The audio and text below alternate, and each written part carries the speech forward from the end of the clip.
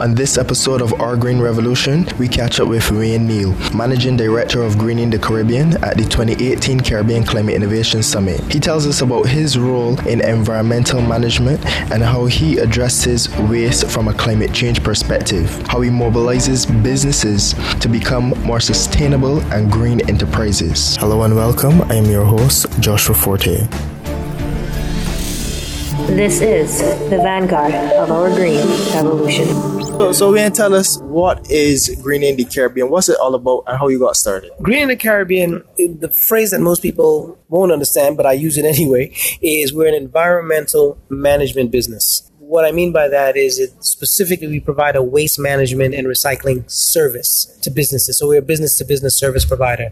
We approach a business and we introduce them to the fact that we can actually establish a waste management and recycling program for them, which would replace their current waste disposal practices, which basically involves the commingling of all different types of waste and dumping into landfill, which is a totally unsustainable practice, especially in small island economies. So we set up the system where plastic bottles and cans go in one section, cardboard goes in another section, e-waste and any materials containing metal go in another section, and then garbage for the landfill should be then bagged and then placed in a separate section. So when we go in, we collect garbage, we transport that to the landfill, and then on alternate days, we go in and then we collect the recyclable materials, we bring it to our resource recovery center, we disassemble, we process, and we inventory the materials until we have sufficient quantities to then export for the actual next stage of the recycling, which is where they will pulp the material, melt the material, and then transform it into something new. That's the service that we actually provide. And we also provide training to the staff of these companies on waste disposal practices, how they should, flattening a box, the fact the bags should be tied when they're being very, very basic. The only thing, what's innovative about what we're doing is we're introducing it into an environment where those practices don't exist. So that the innovation, it has to do with introducing an existing process into an environment where that process is not practiced. So tell me, if you could give us an idea of how do you go about engaging with the business to start adopting these practices that they weren't doing before. How do you get them to see the importance of it? The only way that a business like this can grow is that it's a one-on-one. Though waste management is an essential service, it's not recognized as an essential service. It's underplayed as a contributor to climate change. So the only way to engage a business is a cold call. With that cold call, if you get the interest, then you just follow standard sales practices and you just do the necessary follow-up, have a meeting with a decision maker, confirm their interest in the service that you're offering to them as an alternative to the existing practice, and then you just kind of go through the various channels until you ultimately secure a contract. The challenge is by them being more responsible in their waste disposal practices is not required by law. It does not generate new revenue. It does not cut their expenses. But they legitimately want the service because they see its benefit to the environment. And most of these people have traveled and they know that is how waste is supposed to be handled. It's supposed to be managed, not just dumped. However, any operational glitch within their area of priorities takes our line item issued in terms of waste management from being number 3 to always going right back down to the bottom anytime they have a revenue generating or cost reduction activity that comes in line. So it takes sometimes in excess of 2 years to be able to get a single contract with a client that told you from day one that they actually want the service. Sometimes 9 months. The shortest time it ever took to be able to secure a client was about 3 months, and I've only had 2 clients that actually came on board within that time. I have clients that took a year and a half, 2 years, but maintain engagement with them throughout that entire time. And throughout the entire time, they still said they wanted it, but eventually, they did come on board. So is there anything from your experience that you think could be done to help with that timeline? No. No, because at the end of the day, it's still operational change for any business. You're changing your service provider that's currently dumping in an unsustainable way all of your waste in the landfill. So now you have to give them a 30-day notice. We'll provide the contract, the design, the signage based on your unique kind of waste stream. So even for us, there's about a 2 to 3 month kind of mobilization period so from the time they sign the contract to the time that we start, we normally like about 3 months just to mobilize. One, to give them time to be able to notify the existing contractor that their services are no longer needed. Time to be able to schedule the necessary training with their staff. Time to be able to construct, because we also design the area that will now become their waste management and a recycling area. Before, they were just dumping it in a bin or whatever the case. But now we're setting up a program, a whole system. It's time we have to take our measurements. They have to do the fabrication of it. So it takes about 3 months. So that's under the best of circumstances. But if they have issues that deal with their core business operations, waste is just not in that top tier of priority. So it's basically just being consistent and diligent in staying in contact and communication with your prospective client. But there's no fast track way of being able to shorten that timeline. When we actually look, though, at the impact that the traditional way of doing business, where they're just having everything dumped at the landfill, when we really look at the impact that that's having on the environment, with all the increased awareness on climate change, especially within the Caribbean, we see the impact that it's having on us. It plays a huge role in this whole fight against climate change, how we actually manage waste. I was talking to another colleague of ours yesterday, and I was reminding him that with us, Red Diamond in particular, we operate by a principle: in nature, there's no such thing as waste. We just find what purpose can this serve. Right? There's no such thing as waste. Only human beings have been generating waste for the past, several years. So how big of a role is what you're doing really playing in this whole climate change situation? What I've found with most of the regional and international organizations that involve in climate change, environmental management, and even with what they would call waste management and water, waste and sanitation, organizations that provide resources, do studies, reports.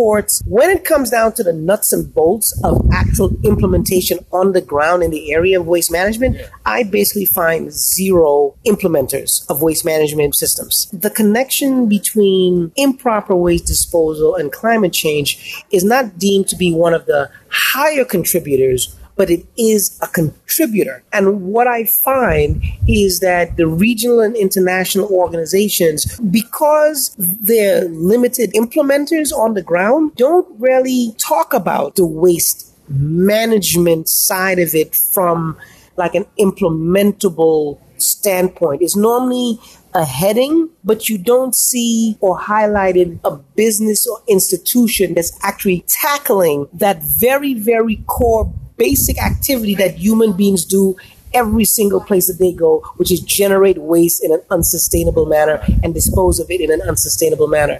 So that's what I've found. But climate change is impacted by improper waste disposal. Waste management is an essential service like fire and law enforcement, but it's not treated as that. It's not treated as that. So whenever you have a major disaster, a climate intense activity, you don't find that the waste side of the spectrum is actually even addressed. You see the images, but nobody actually talks about the garbage floating in the water. Exactly. That's so true, because it was some recent event, and I'm looking at because I guess I was more cognizant, aware of it because of the area that I'm in. But I'm like, anybody notice all the garbage? It was so much garbage. Now, one of the things we built into our contracts with our clients is that whenever there's like a hurricane watch or a hurricane warning, we normally clear out 100%. Even when we may not be scheduled for that day, we clear out 100% of whatever their waste is. Because in the event that there's a direct hit or a hit that impacts on their waste, it's gonna go airborne, or it's gonna wind up getting mixed into the water if there's flooding. So we build that into our contracts. But generally speaking, that connection and recognition of waste management as an essential service is just not there. And there's nothing jazzy about what we do. At the end of the day, we will always be taking rubbish into the landfill, and we'll be also, taking recyclables to our facility to process. But nobody's turned on by the innovative nature of waste management. The guy that's doing battery recharging and taking plastic bottles and turning it into diesel, those are the things that are jazzy. And, but what I'm doing, it's needed. You don't have to pay for anything extra for it, because we don't charge our clients more money for the service that we provide. So our stuff is basically for clients a cost neutral. Okay, there's nothing to buy. You're just paying the same amount of money that you were paying before. You're just paying to someone that's handling your material in the most responsible way possible. So that is in part a little bit of the challenge, but it is under acknowledged and underrepresented. Even though today at the summit, the World Bank representative, the first thing she mentioned was actually waste management, which I was impressed by that. However, getting into the actual nuts and bolts of it is a whole other aspect, because you don't find it in the writing. You'll see a heading, but you don't see implementers. I'm the only implementer in the Caribbean region that's doing waste management and resource recovery under one umbrella as a climate action strategy and as an overall environmental management approach. I haven't found anybody else taking it that way. It's either you have people doing scrap work, metals and plastic bottles when there was money into that, but no one is really doing waste management. What would you say if I were to make the statement that, as I said, the importance of what you're doing in any given community or society, it reaches to the extent where from the conscious activity that you're taking, conscious action you're taking, it would lead to improvement of the quality of the water when people turn on the taps, the quality of the air that you're breathing on a day-to-day basis. And I know a lot of us could sometimes be in the tropical Caribbean, we could take a lot of things for granted, such as air quality, you understand? But the activity and action that you're doing, that you're taking, is impacting those areas. Yeah, I mean, first of all, improper waste disposal contributes to soil pollution, water pollution, and air pollution. And the thing about it is that pollution is not necessarily visible. Litter is visible, okay? But the amount of waste, both e-waste and plastic waste, and other ways that it winds up in our water chain is not necessarily visible until there's some type of a flood. But the bottom line is the pollution aspect of it is ongoing. We just don't see the pollution. So the contamination is active. As you and I are sitting here right now in St. Lucia and in Barbados, there are plastic bottles in a river. There are plastic raw bottles in a gutter that's making its way to you. As we're sitting here right now, we don't see it, but the damage is being done. So, to kind of respond to what it is that you're saying, the connection is it's direct, but because it's not as visible, people forget that it's actually still polluting. And so the pollution is like ongoing. You may not see the litter, but the pollution is actually already taking place because the litter is now moved into a different location. It's now covered by grass. It's like behind the tree. It's in a bush. A cigarette butt is like in the soil. The person came and, they raked it, but they didn't pick up the cigarette butt. So now the cigarette butt is now in the soil. The pollution is at work. We want to do more community-based work that allows for the awareness raising, but most importantly, the changing of practices. And we're actually doing a program at a school in St. Lucia where we're actually going to be providing students with an environmental sustainability kit. And basically, they'll be provided with the tools that they need to reduce their use of single-use plastic. So they will be given reusable straws and the instrument to clean the reusable straws. They'll be provided with an insulated stainless steel container for them to be able to hold their liquids. They'll be provided with a stainless steel canister for any food. And they will have, a bag. The other thing is that they'll also be provided with reusable utensils, made most likely it will be out of bamboo. And it will be the pouch that will hold the cutlery is actually will be made of repurposed fabric that we have received from our clients who would have if we were not doing it, that material would have been disposed of in a landfill. So we're actually repurposing fabric from one of our hospitality clients into a pouch so that the holder for the cutlery becomes more almost like an accessory. So it's something that the students would, it would be cool to have it, So, and we're working with the environmental clubs, or one specific environmental club where we're basically going to be piloting this. So I'm not a supporter of showing young people how best to move forward on environmental issues and then not giving them the tools that they need to really do it for real, where every time they use that straw, they know exactly what benefit is coming from it, versus telling it to them and then setting them free to continue to. and that's really impressive. And as you've been telling me over the past day about your area is really focused on that behavioral change. What you just explained with the program is something that to me is impactful on so many levels, in that this is something that you see at times governments would look to take up initiatives to get things like this done. And listening to you, you can hear the passion, and you can tell how well thought out that program is.